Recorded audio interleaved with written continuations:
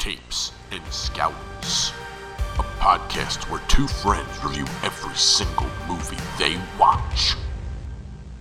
Welcome, everybody. Tapes and Scowls is what you're listening to, That's right. but not watching. Not this time. No, we don't let you watch this one. No, that's not what we're about this time. No, this is leisure suit episode, so we're wearing leisure suits, and you can't see that. You know, that's true. You can't see it. And also, it's a shame, really, to deprive them of this, because I feel like this is the sexiest we're ever going to look. It is. Like, I'm looking at you, you look dapper. I mean, we're all put together. That's what we talked about this. When the Right. Ascots come on, it's for our eyes only. That's true.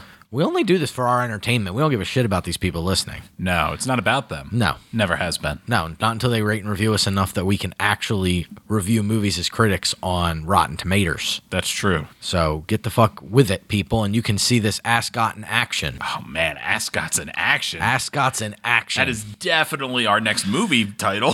From the people who brought you Laser Voice. Ascots in action. Oh. I did a motion that went with that. They did. That motion had a mustache. You missed it. Yes. Movies. Movies, I did too, and you did too. Yeah. I don't end well. I'll let you go first then. All right, then. That sounds fun. Well, I'm going to start with a movie I know you and I both like. I like that. Yeah, it's from 1995. I like that. Yeah, it's Lord of Illusion. Oh, I love this movie. Yeah. Yes. There it is. Great movie. I watched this on June 4th, 2023. It's an hour 49 horror mystery thriller directed by Clive Barker. The one and only. That's right. Starring the Scott Bakula. The one and only. Yes. Yeah. Very ripped in this. He is. It's a good Bakula. Yep. I just kept telling my wife the whole time we watch this. It's a good Bakula. She's like, I don't Abula. know what that means. Straight up Scott Abula in this Yes, he is. Yeah. Also starring Kevin J. O'Connor and Famke Jensen. one. When you get through this, we got to stop and gush over Kevin J. O'Connor in this movie because for goddamn does he bring it. He sure does. But before that, IMDb movie summary. A private detective gets more than he bargains for when he encounters. He doesn't enter him. Oh, he enters, buddy. Well, sure. When he enters Philip Swan, a performer who's amazing. You know what? I almost rewrote this because I said that looks like enters. I'm not going to screw this up, and here we are. I love it. Yeah, no. Encounters Philip Swan, a performer whose amazing illusions captivate the world, but they are not really what everyone thinks. No, they're not. No. This movie is really cool. If you know Clive Barker, he's done all the Hellraiser stuff. He's written a lot of horror books, and he's had a lot of that adapted into TV and movies. Absolutely. Well, like Nightbreed and... Nightbreed, you did Midnight Meat Train. Yes. Books of Blood, I did. Yep. So we've covered some Barker on this handful. podcast, yeah. A handful. Just weird, creepy, monstery, spooky things, usually a little pervy. That's Clive Barker. Usually. Yeah. Yeah, Yeah, you know, he likes what he likes. he does. But this is basically a movie about a weird demonic presence. You get right off the bat, you get the history. You're like, okay, demon's real. We've that's the opening scene. Yep. Demon's real. And this one guy, Philip Swan, is mixed up in it. Yep. And he is able to stop a demon, and then it goes many years later where he is basically working the Vegas Strip. He's like, you know, an illusionist. He's Chris Angel. Yep. You know, and he's very successful on the other side of the world. I think in New York. That's the other side of the world from Vegas, right? Yeah, it is. The Bakula is a private detective who has experience with cases involving paranormal, and nobody believes him. Yes. So he's very sensitive to things that are paranormal, which makes this a lot of fun. Because he's like, I don't even know if I believe it, but I can't deny something weird has happened on a bunch of these cases. Yep. So it's something where he is asked to go out and investigate this case, just kind of gather some information, and he realizes rather quickly things are weird. It feels like a normal noir movie for a lot of it. Yes. And then it's just creepy, weird, demonic shit for the rest of it. Yeah. Kind of bookend by it, I'd say. It's really this cool intersection of you have the legitimate supernatural part the movie's trying to introduce with was it Harry Lamour, right? Is his name? I think so. Lamour, something like that.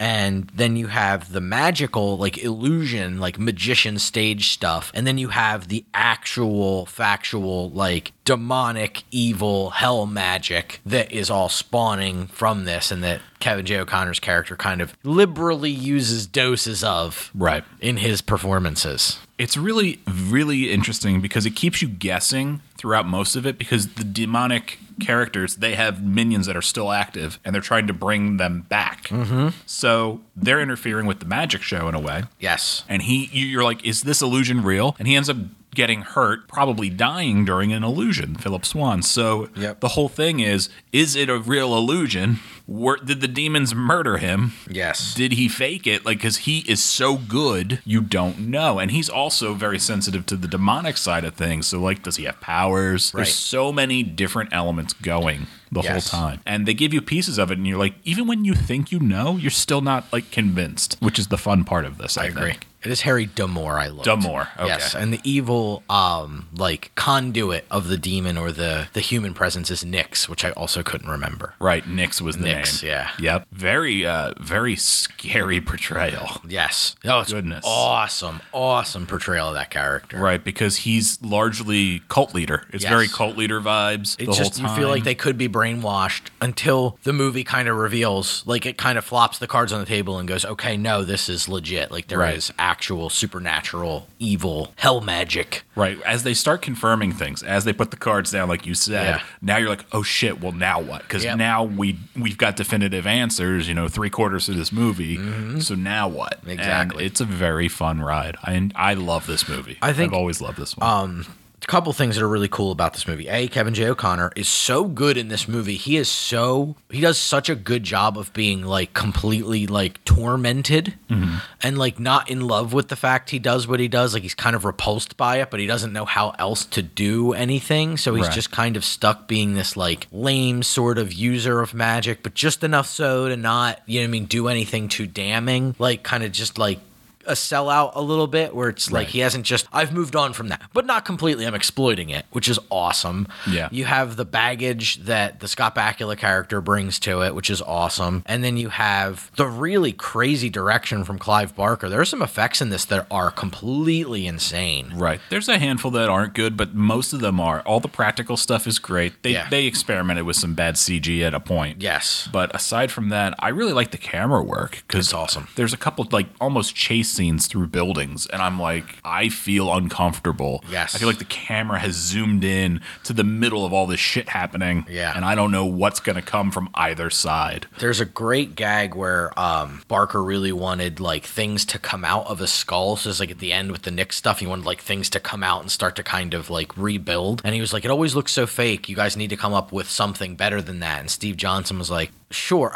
Like what? Like, you know what I mean? Like pseudo insulted. Like, really? It's always fake? Well, that's why you're here. Like, come on. So there's like this arrogance because he was a big ego back then. Sure. And so they kind of got into a bit of a tiff. But he's like, I'll show you something awesome. And they created this concept that's super simple. You take just a trash bag, but it's like the ones that kind of make the loud crinkly sound. Okay. And you can take a hot knife, like a hot X-Acto knife, and you can cut lines in them and make shapes or designs. And so what they did is they created all those weird like polyagonal like sharp tendrils that come out of the skull in the beginning, and those were actually in the skull as flat trash bags. And then they could introduce air and film and goo into them and make them expand like literally out. You can flatten them down to nothing because it's just an empty little tiny trash can. And I've done that effect before, and it is very convincing and gross and like gory. It looks really cool, and the fact that you can go out of seemingly nowhere, you can expand this thing like a balloon that's gigantic, and you're like, what? Where was that? Is like such a cool effect. Cool. Yeah. Thank you, Lord of Illusions. For that. Awesome. Did they invent that, or they like they created that for that particular film? How cool is that? Yeah. See, Max, that's why we podcast together. Yeah, really. You know all the stuff I don't.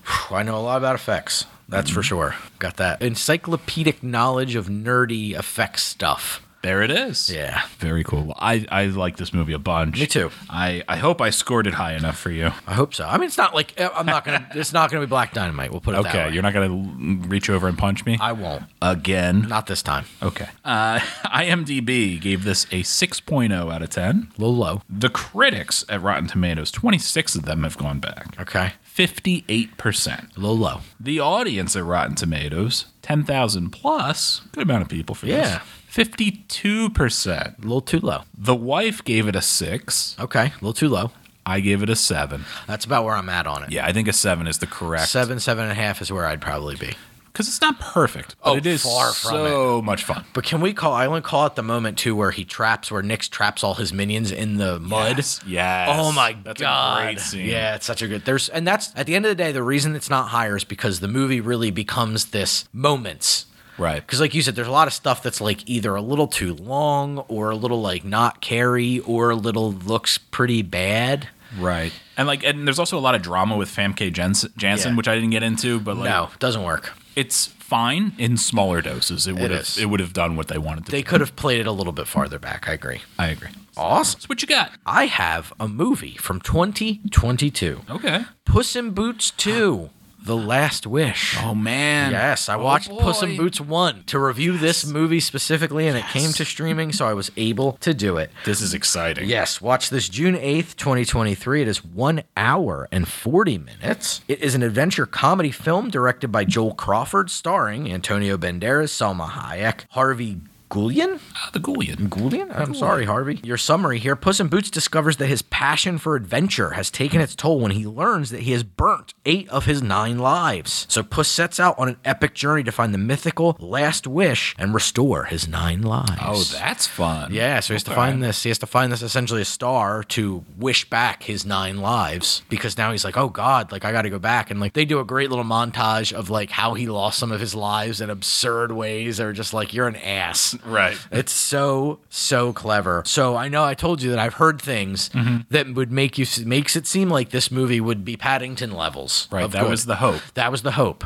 This movie is Paddington levels of good. Oh, yeah. It's such a strong movie. It's a beautiful meditation on life and death and prioritizing things that matter and taking time to enjoy what you have. There's a great sub-theme of Goldilocks and the Three Bears that's all about your family, whether it's your like found family or your real family and how those bonds can be just as strong. Like, holy shit, did this come out of nowhere? It's so haunting and lovely, and the stakes are really high for Puss in Boots. Like, it's awesome. They have this wolf character that is absolutely terrifying through the whole thing. It's really? like he's trying to escape this wolf bounty hunter, and like, I mean, like he like goes to like duel with this wolf, and this wolf just rips him a new ass and lets him run away and like mocks him and like slowly chases him throughout the movie. And no matter what he does, he can't stop the wolf, even in places it's like, no, but the magic of this place, you shouldn't be able to be here. And the wolf's just like, seriously, you haven't figured out who I am yet? And the wolf is actually death. Wow, that's it's good. So good. That's so good. Oh, it's so good. It's so lovely. It's so haunting. Like, I was blown away by how thoughtful it was, and not like in the Shrek, like I'm going to make jokes that shoot over kids' heads, but it's just themes that are tied so beautifully into the plot that it's like, holy shit, we really can make good movies when we try. And who would have expected it from Puss in Boots 2? Yeah. A spin-off of Shrek 500 or whatever. Like, that's so watered down. This movie, by all rights, should be direct to whatever media you choose, garbage hole crap that's just a cash grab. And it is the exact opposite. Wow, that is so good to hear. Yeah, it's awesome. Awesome movie. Cannot recommend it. This is a good one to watch with the daughter if you get a chance. If you're looking for a rewind, this is, and you don't need really any context. You know Puss in Boots, right? Right. Like, it's not hard. 3 seconds, you understand the character. You do not need to watch the first one. It's just Antonio Banderas. It's Antonio Banderas as a cat. Yeah, That's all it is. That's all it is. That's all I need to know. That's it. You're good to go. If you've seen Shrek, you're good. You have more than enough Puss in Boots knowledge to go on. But yeah, awesome movie. Totally worth your time. Kids' movies that start with a P. Yeah, that's what it is. Pretty wild. Yeah. See, that starts with a P. IMDb, 7.9 out of 10. Rotten Tomatoes critics, 191 critics, 95%. Wow. Audience score, 5,000 plus, 94%. Whoa. I give it a 9.5 out of 10. That Movie is awesome. Awesome. I love it. Yeah. I was hoping for that. And you got it. It's so good. So is that between the two Paddingtons? It's on it is, because I believe Paddington 2 got a 9.0 or it was a 9.5. So it's either tied or just above Paddington 2. Is not punching in Paddington 1's weight class because I didn't tear up, but it was very lovely. That is awesome. Yeah. Awesome. I'm so happy that worked out that way. It's really good. I think you would be blown away with it for sure. Like, you would appreciate it a good deal. I'll definitely get that on a rewind eventually then. That's good. Very cool. Yeah. Well, I was sad that this was so bad. Oh, I watched this with Cliff and Olivia. okay. This has Cliff and Olivia scores. Oh, I love that. Yeah. Again, a movie we did not do the first one of, Okay. but we did do the sequel on this program before. I love that. It's Darkman 3. Die, Darkman, die. Indeed. Yeah. 1996. Hi, Cliff and Olivia. 1996. We watched this on the 8th of June, 2023. It stars Jeff Fahey, Arnold Vosloo, and Darlene Flugel? I'm going to go with Flugel. Your IMDb movie summary. When he double-crosses a drug kingpin, Darkman must free himself of his remote control clutches. That's not wrong. Yeah. Not wrong. Yeah, so come on. We all know I love the original Darkman. Yes, It is a fun movie, a good movie. it is. The sequel, not so much. A little bit of a miss. This one, way more of a miss, Yeah. I feel. That's fair. Even with the second one having the unexplainable resurrection of the villain that was killed in the first one. Yeah. Jeff Fahey, I believe, is the bad guy. He is way over the top. Yeah.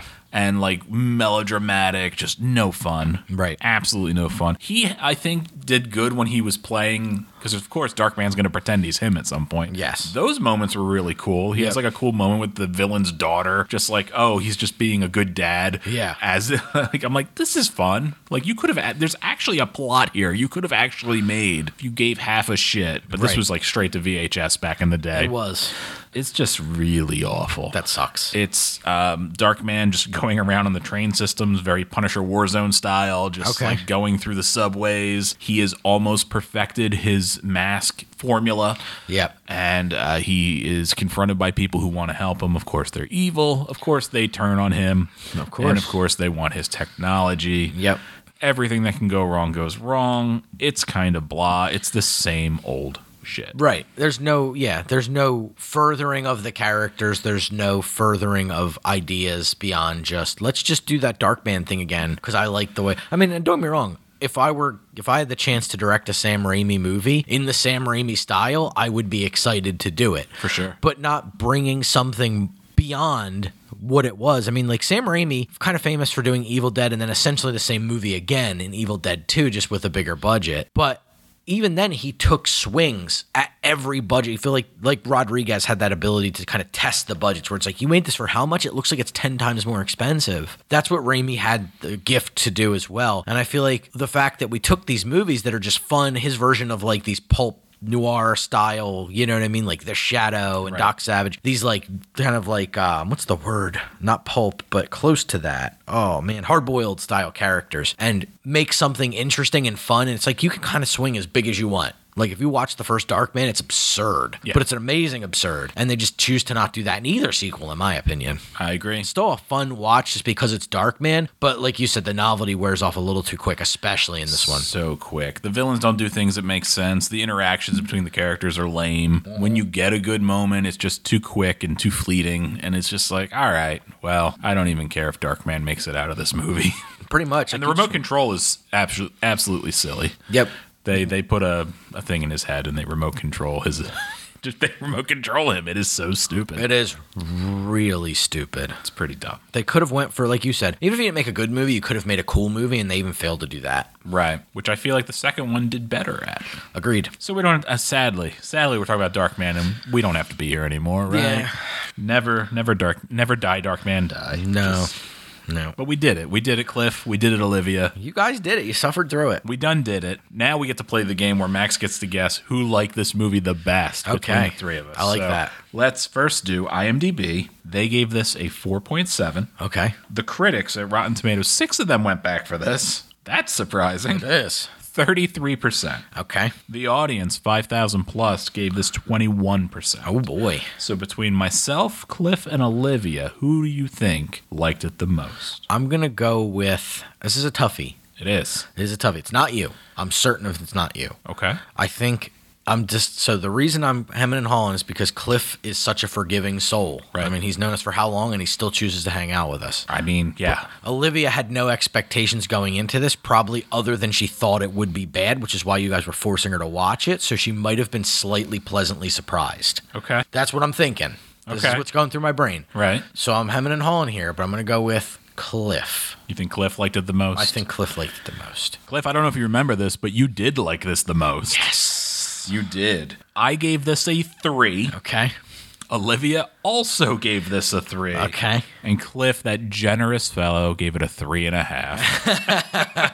That's pretty decisive. It really is. Like, This that movie, speaks no volumes. good. That sucks. No good. That's okay. I'll help you out. Please do. 1977. It's not Okay. Star Wars. Okay. It is, in fact, the Rankin and Bass Hobbit. Oh, nice. Yeah, got Very another cool. animated here. It is 6/18 of 23 when I watched this movie. It is the perfect runtime of 1 hour and 30 minutes, so you know it's good. It's a fantasy film directed by Rankin and Bass, Damn right. starring Orson Bean, John Huston, and Richard Boone. And the summary is it's an animated adaptation of The Hobbit. Is that really it? And the real one is an animated adaptation of J.R.R. Tolkien's tale of the adventures of a hobbit on a quest to regain the Dwarf King's gold. Wow. That's So, a yeah, little basically, better. Yeah, spicy if you haven't read The Hobbit, I guess. But what's the max version of this? Oh, it's The Hobbit. okay. Yeah. This movie, this movie so perfectly encapsulates the way that it seems like people viewed fantasy in all media in the 70s. This feels like Dungeons and Dragons, like the early artwork for Dungeons and Dragons, but done in like a very kid-friendly way. It's got gorgeous little backgrounds in it. Like they really took all this time to make it the setting look lovely, and the characters are all endearing and ridiculous. Did they do hand-painted backgrounds? Yes. I Like thought so. watercolor, like gorgeous watercolors. It was awesome to look at. And the soundtrack is epic. Just this lovely guy belting his heart out about what's going on in this movie. So in case you need like a montage where things happen, just got a little story and song for you while you just look at gorgeous backgrounds. And like, There you it's go. different colors now. So you know the seasons have changed. Oh. It's just lovely. It is lovely. It's such a fun little ride. It just feels like this snapshot in time to me of the 70s and how it's like during the 70s, everything had this very particular look. Like you had the Ralph Bakshi stuff, like he'll do the Lord of the Rings a little later on, but he was still doing like this kind of fantasy stuff and a lot of this Frazetta stuff and everything. And it's like all of it just kind of like, it's like, how did everybody come to a quiet consensus completely separately that this is how fantasy should look in the 70s? I don't know if it was that or everybody's like, that shit's so good. We need to do that I guess. too. And then the 80s, it kind of changed, right? With Conan, and then it became like, this is how sword and sorcery movies look in live action, but they all look like you. Like if you watched Beastmaster and then Conan and then like Crawl, you'd be like, were these all like made in the same place? Like, did they just make these back to back to back? 'Cause they all look the same. Right. It's pretty wild how it's like, we're all going to make this gel so cohesively across multiple different mediums. So yeah, it's like this beautiful snapshot, but it's such a fun little watch. Like it's hard to argue. It's Rankin and Bass. It's not a Christmas thing. So I'm in for multiple reasons. IMDb gives this a 6.7 out of 10. Rotten Tomatoes critics, 17 critics, went back and reviewed it to 71%. Okay. Audience, 50,000 plus went back to watch this bad boy. Nice. 65%. And I'm coming in a touch higher than everybody because it just rubs me the right way. 7.5 out of 10. That's really cool. Yeah, it's fun. That sounds right. I'm not surprised IMDb did their 6.7 nonsense again. Mm-hmm. They love that. Can't not do it. Stupid 6 point, stupid 7.